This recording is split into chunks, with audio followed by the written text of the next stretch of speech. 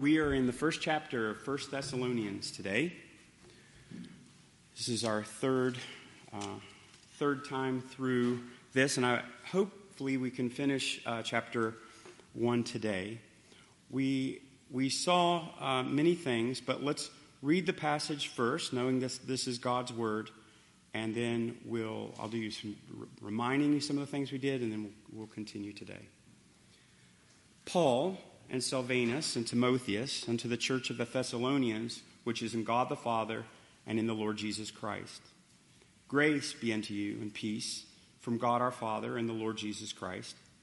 We give thanks to God always for you, making mention of you in our prayers, remembering without ceasing your work of faith and labor of love and patience of hope in our Lord Jesus Christ, in the sight of God and our Father. Knowing, brethren beloved, your election of God. For our gospel came not unto you in word only, but also in power and in the Holy Ghost and in much assurance, as you know what manner of men we were among you for your sake. And you became followers of us and of the Lord, having received the word in much affliction with joy of the Holy Ghost, so that you were ensamples to all that believe in Macedonia and Achaia. For from you sounded out the word of the Lord not only in Macedonia and Achaia, but also in every place your faith to Godward is spread abroad, so that we need not to speak anything. For they themselves show us what manner of entering in we had unto you, and how you turned to God from idols to serve the living and true God, and to wait for his Son from heaven, whom he raised from the dead, even Jesus, which delivered us from the wrath to come. May God add his blessing to his word. We looked a couple weeks ago on Easter Sunday of the idea that when Jesus rose from the dead, something amazing happened. While Jesus was still hanging on the cross, and the earthquake quaked, and the light went out of the sky, graves were opened, and saints walked among the people in the town like they used to. The most shocking thing, that life comes from death. God turned the world upside down. Everything you were taught from the earliest time, God has basically snickered at and taken weakness and made it the greatest of strength, took death and made it the only hope of life. And when Jesus Christ rose from the dead, it wasn't that we rose from the dead, because there were people raised from the dead before Jesus raised from the dead. What it does is it gives people who love God the absolute sure knowledge that you're safe. Because when Jesus rose from the dead, what God was doing, he was vindicating him. Jesus told those people who he was. It was unmistakable that he was saying, I am God Almighty. And when Jesus rose from the dead, it forced everyone to acknowledge there is no one that can raise themselves from the dead. That only God did that. And Jesus himself said, I'm the one that does it. I lay down my life and I raise it up again. He brought himself alive. And when God did that, because Jesus is alive forever, but he was alive as a man forever. That is what is unmistakable. For Jesus to be a man, to where when we see Jesus, he will be a man. God raised the man Jesus from the dead. And that is our hope. Because if Jesus raised from the dead, then what happened the moment we trusted him is that we raised from the dead. And when that happens, when someone who is dead stops being dead and starts being alive, it's an unmistakable difference. There's nobody in the world that cannot tell the difference between something dead and something alive. And so Paul spent a very short time. As I read chapter 16 and 17 of Acts, it looks like he spent an afternoon. That he met some people. He went to the river. There was a lady there who trusted the Lord, He baptized them at the river, and she invited him to his house. And while they were on the way to the house,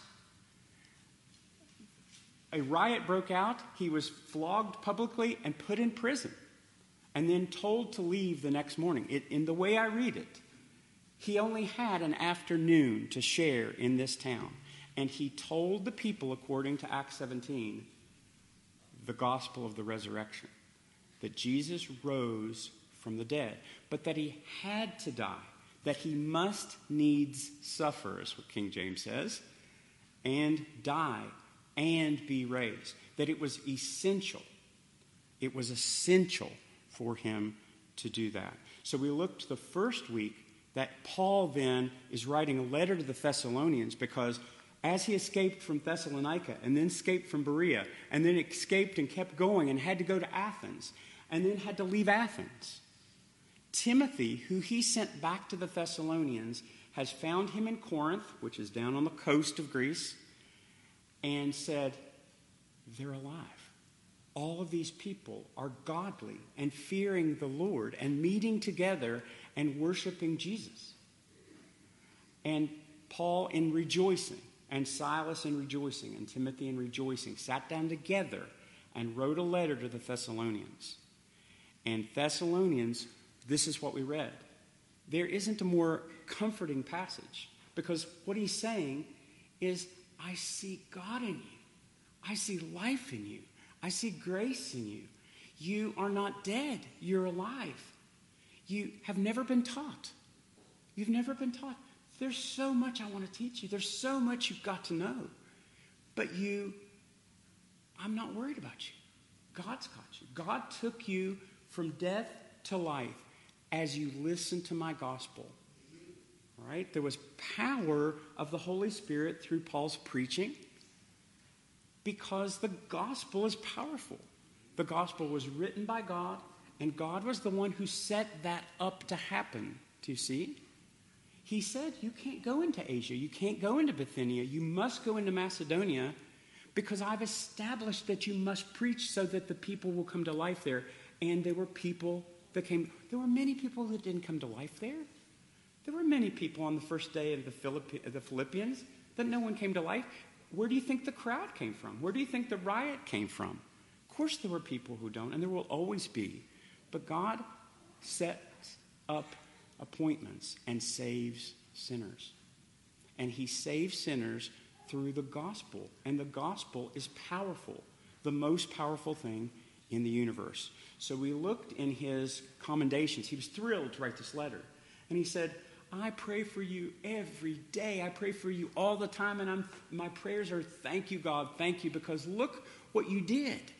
Look, these people who were idolaters, these people who worshipped idols, these people have faith, and it's showing in their works. They're doing something. They're working, and it's because they believe you.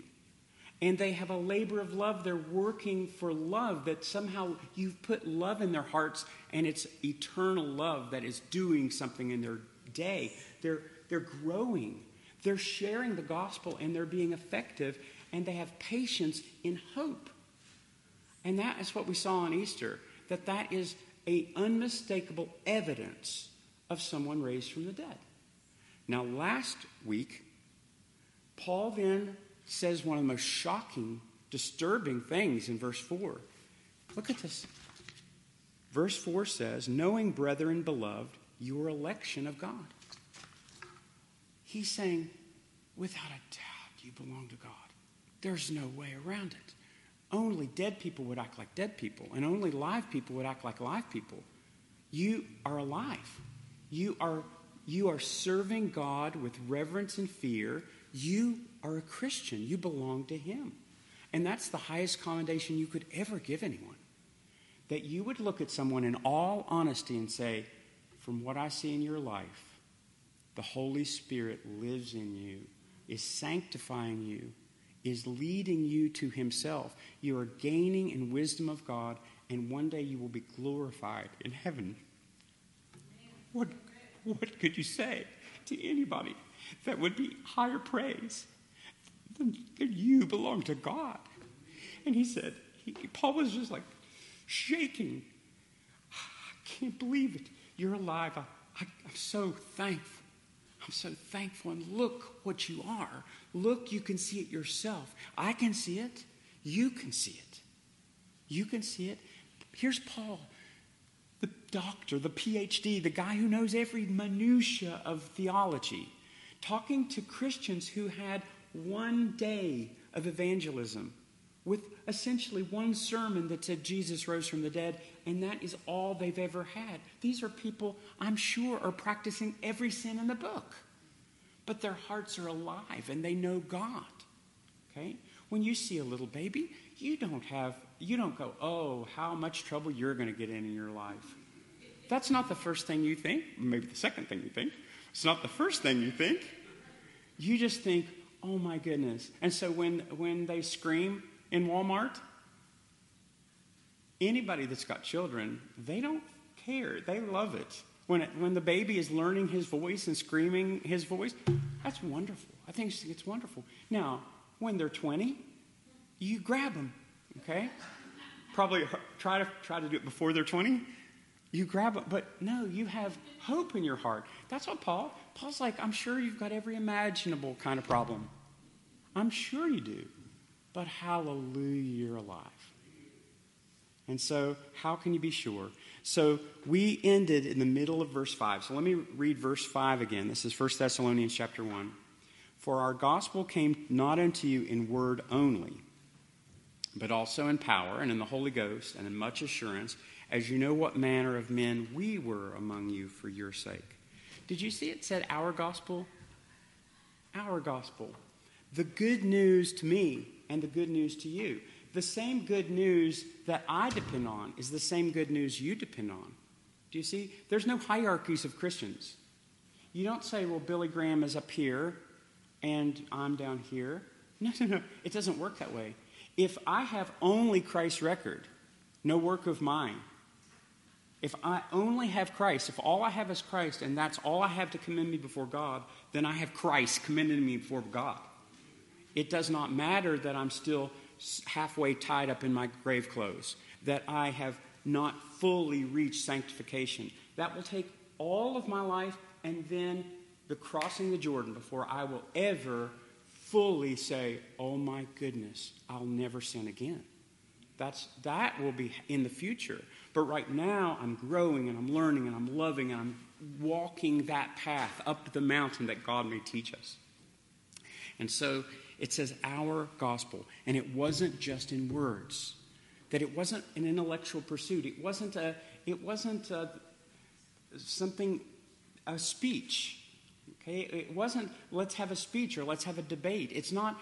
If you are really, really a good orator and you can speak beautifully and you never get lost and you can say everything right, and maybe you're good enough, you can convince me that this guy didn't kill whatever, or you convince me that he was innocent or guilty. If you're that good. But that's not what a preacher of the gospel does. The preacher of the gospel is just a guy who simply takes the bomb and takes the pin out of the hand grenade and then throws it at you. That's what a preacher of the gospel does. The preacher of the gospel doesn't get credit for the hand grenade, doesn't get credit for its effectiveness, only does it or doesn't do it. And as you share it, there's power in the entire event. There's power because it's our gospel. It's the same power that's the gospel to Paul and the same power that's the gospel to the people Paul was talking to. There isn't any different. God gets the glory for both, always. There is never somebody exalted. There's no saints, We're all saints. Called to be saints. Why? Because you've achieved something? No, absolutely not.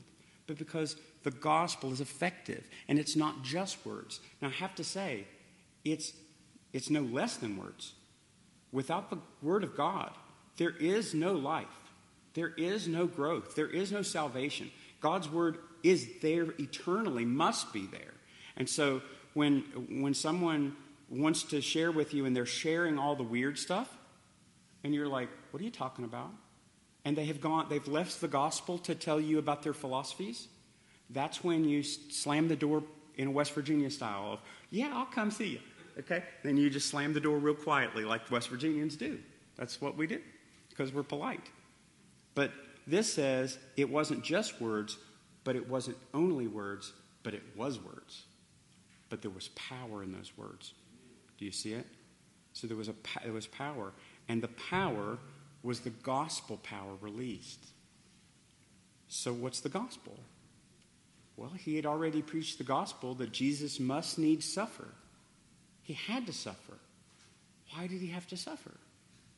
Because there was a condemnation that needed to be paid for. He had to suffer, and he had to die, and he had to be raised. It was all must. They must suffer. I must go to Jerusalem. I must be raised on the third day.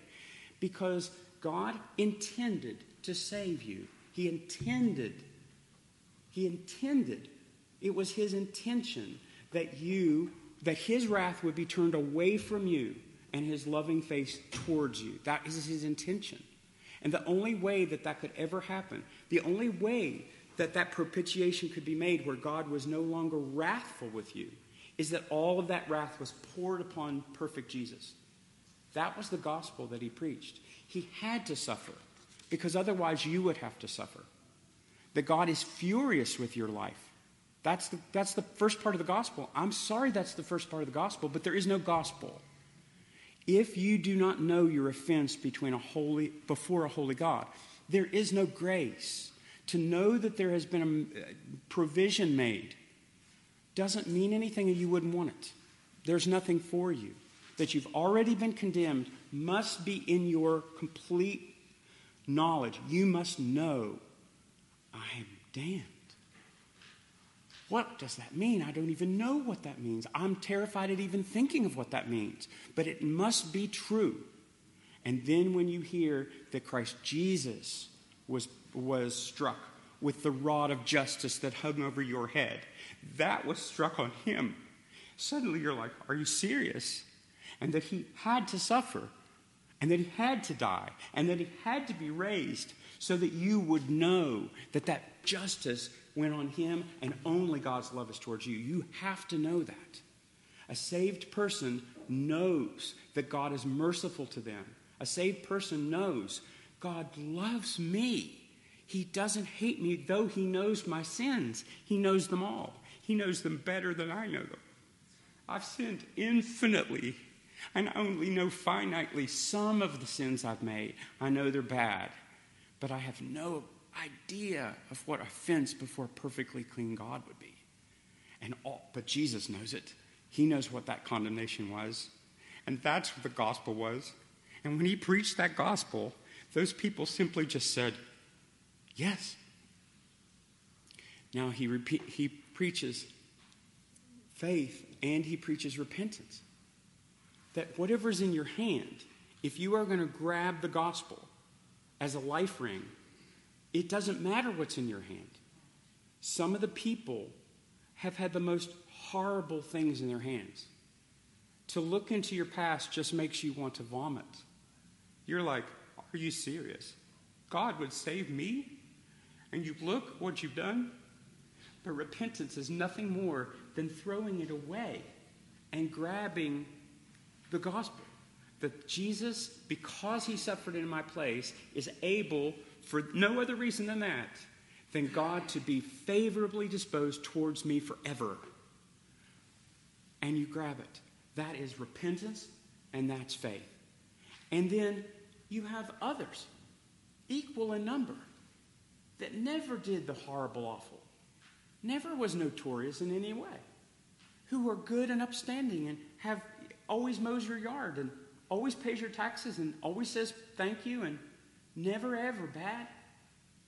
I promise you, you must throw that away. If you are going to hold the gospel, whatever's in your hand that you think is commending you before God, that God would like you because you do this or did do this or didn't do that, you must throw it away. That's repentance. Repentance is dropping whatever's in your hand and holding the gospel for dear life. And these people, on one sermon, did that. And they are alive. My blood ran cold. This was Friday, in school. we have at a lunch period where the kids are free and they're all kind of talking to each other. And I had two non-believers talking together. One of them is a practicing witch, if that helps you to give an idea in your mind. In any case, they were talking about ethics. Would you, if you were the trained engineer and you could save the 3 people or 5 people, what would you do? They were just wasting time, like teenagers waste time.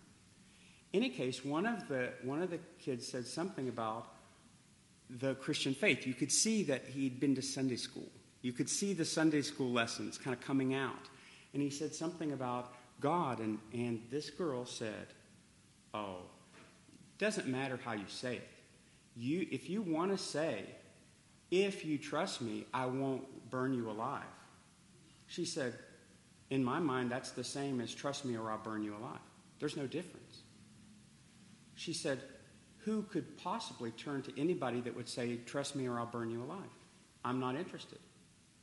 And I grabbed the desk so tight that I thought I put fingernail marks in the bottom of the wood. And in my mind, I'm like, you have a wrong premise. You're wrong premise. You think that somehow you're neutral and that God is making you a threat and an offer. But that's not it at all. You are already a condemned criminal, already sentenced to die for just crimes against an infinitely dignified person that you've offended every breath of your life. And he gave you a way that damnation would be put upon God himself instead of you. Do you see what the gospel is? Do you see the difference? Do you see what a human mind can't grab and what an enlightened mind isn't any smarter of a person?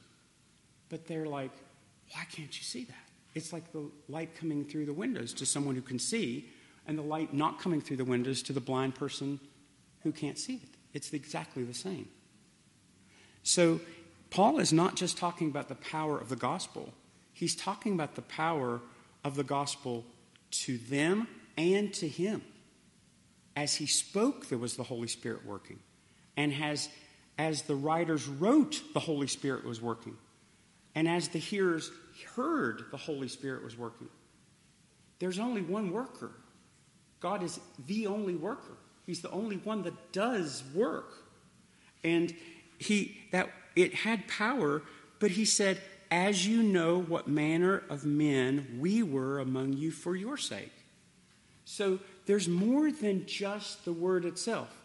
And there's more than, believe it or not, just the Holy Spirit's power, though he's the only one working.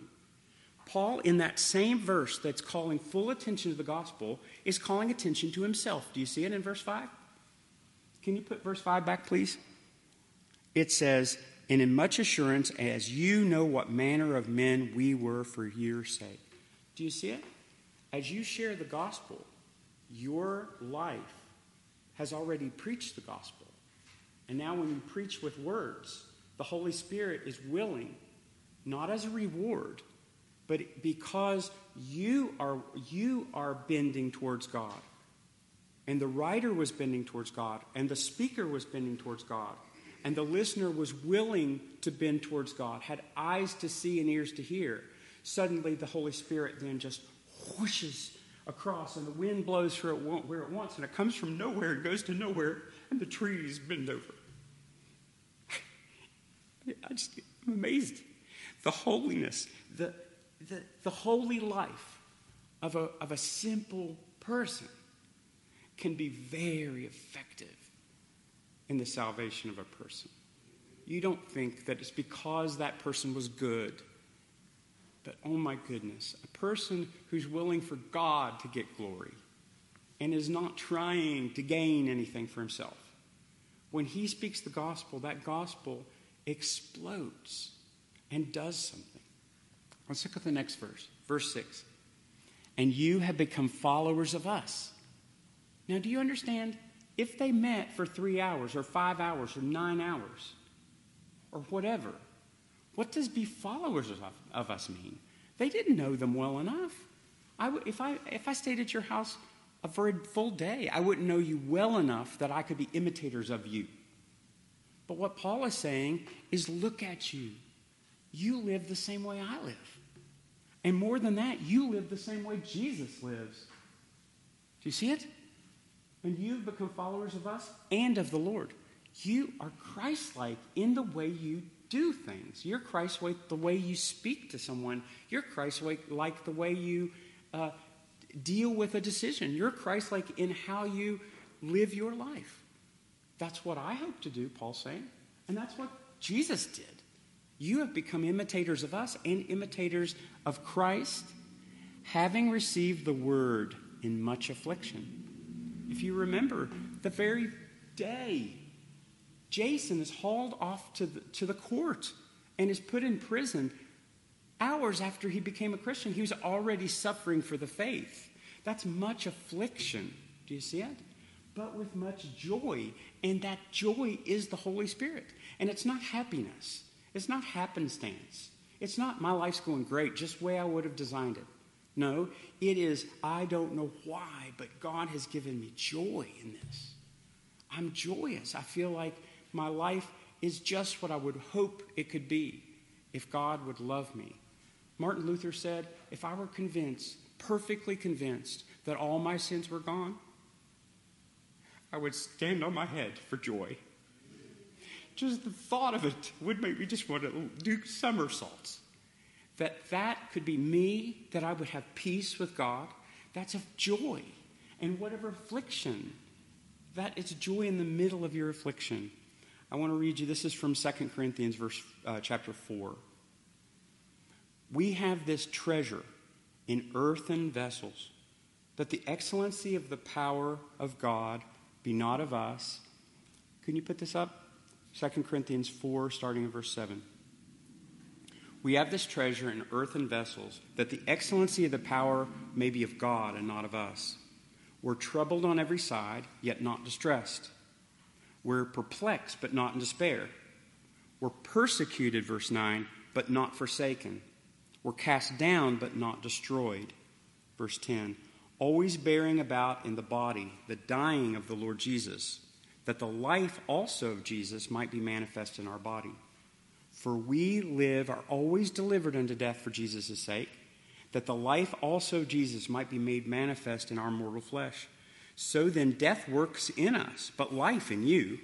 Verse 13. We have the same spirit of faith, according to as it is written, I believed, and therefore I have spoken. We also believe, and therefore speak, knowing that he that raised up the Lord Jesus shall raise us up also by Jesus, and present us with you. Do you see it? Do you see what afflictions mean? Afflictions mean we are persecuted but never destroyed. That we're hated but we're not in despair.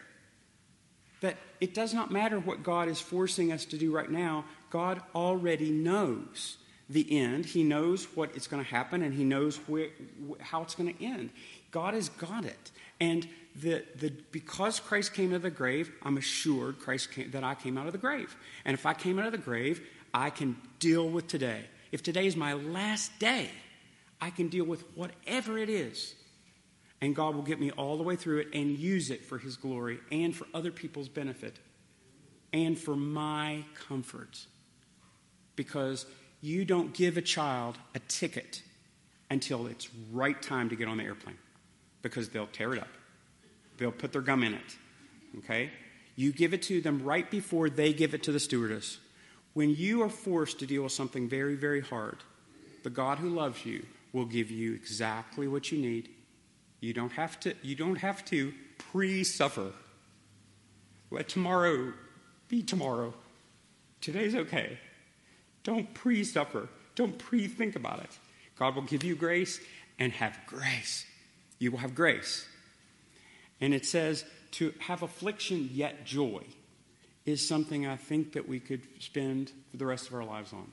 That's something, it's inexhaustible in 10 sentences. You can't explore it that far. But it is something that Paul is saying, you're like us. You're being afflicted, but you have joy, just like we're afflicted and we have joy. The apostles, that's the offscouring of the world, that everyone despises as the lowest, as the ones on the last of the parade who are about to die in the arena. We're the ones paraded, but God has said that we will triumph. No? God has declared to triumph his truth through us, and that's it. So they watched the lives of Paul and Timothy. They saw that they were already in trouble. They saw the crowd that came from Philippi. They already knew that they were despised. They knew it. And they counted the cost. These people counted the cost. They knew that to be a Christian was to be unpopular. They were willing to pay it because they wanted that field. They saw that field. They were like, I've got to have it. I've got to have it. I've got to have it. What do I own? What is in my hand? Is it have anything? Whatever it is, I'll sell it all and buy that field. That's what a Christian does. And he sees it as he's looking at a simple man with his problems and with life happening to him all over the time. But yet, where did the joy come from? And it's not false. And you've all known 100,000 false-joyed Christians. The fake joy, the saccharine joy. That's not joy. Joy comes from inside. It's the river of life that comes out of your heart. That you don't control. You don't determine what people see. They see real. You're faking it up. You're dressing the windows. But they're watching your life. They can tell. And that's an evidence of God. Brethren, beloved, the elect. That is evidence. So Jesus said, verily I say to you, this is in John 12, except a corn of wheat fall into the ground and die, it abideth alone. But if it die, it brings forth much fruit. That is the speaker. Will you share the gospel? Then that will be you. You're the corn of wheat that must fall into the ground and die. And if you're willing, the Holy Spirit has already written the scriptures. And the Holy Spirit has already made the ears of some people attentive. And they will use you too. So 7 says, so you were in samples of all that believe in Macedonia and Achaia. Everybody that believes looks to you and like, that's how it is. That's what a church looks like. That's a healthy church. That's what health means. Does it mean they're rich? No, they were in terrible situation. This is from 2 Corinthians chapter 8. Paul is writing to the Corinthians about Thessalonica. He said, moreover, brethren, do you wit the grace of God bestowed on the churches of Macedonia? How in the great trial of affliction and the abundance of their joy and their deep poverty abounded into the riches of their liberality? Verse 3, for to their power I bear record, yea, beyond their power they were willing of themselves, praying with us much entreaty that we would receive the gift and take it upon us the fellowship of the ministering to the saints. And this they did, not as we hoped, but first gave of themselves to the Lord and then unto us by the will of God. They're poor. These are the worst, the lowest, the bottom. This is not the establishment. But their love made them generous. Their love wanted them to do something for God. I want to repay God's kindness through my actions. Please take this. To take something from someone, it's astonishing. But that's who these Thessalonians were. And Paul is not false when he's saying, I'm so proud. You're alive. Look at you. You're alive. So look at verse 8. For from you sounded out the word of the Lord, not only in Macedonia and Achaia, but in every place to your God, to faith that God were to spread abroad, that we don't need to say anything. Every place. Every place. Every place. They shared the gospel with every place. They shared the gospel to their families. They shared the gospel in their town. They shared the gospel to other places. If he's saying every place, he means every place that's known, that there's people talking about people from your church in all the cities of the world. How? A poor bunch of people? A small bunch of people? An uneducated bunch of people? An untaught bunch of people? Yes, that's how it works. You love. Look at the sequence. Go back to verse 5. The gospel came to you. You have your Bibles. Have your Bibles. Don't use this as a crutch. Okay? Verse 5. The gospel came to you. All right, do you see it? Look in verse 6. You received the word. You see it? It came to you. You received it. Look at verse 8. The word sounded forth from you. Do you see it? So how does the gospel spread? It's through faithful, credible witnesses. Credible, so that you truly think, I trust them. They're not faking me. This is trustworthy. Okay? God's word is received into hearts that the Holy Spirit opened. It's God's work. He opens your heart, and then you receive it. And then amidst afflictions, you have joy that displays the Holy Spirit's graces in your life, that others then see that. And then when you speak, there's something to it. It's not blah, blah, blah. It's not fraud. It's not fraudulent. Is that amazing? That's us. This is not just Thessalonica. This is us. This is how it works. Go to verse 9. For they themselves show us what manner of entering in we had among you. Like, Paul has to be self-centered because Paul is Paul. He all he sees is Paul.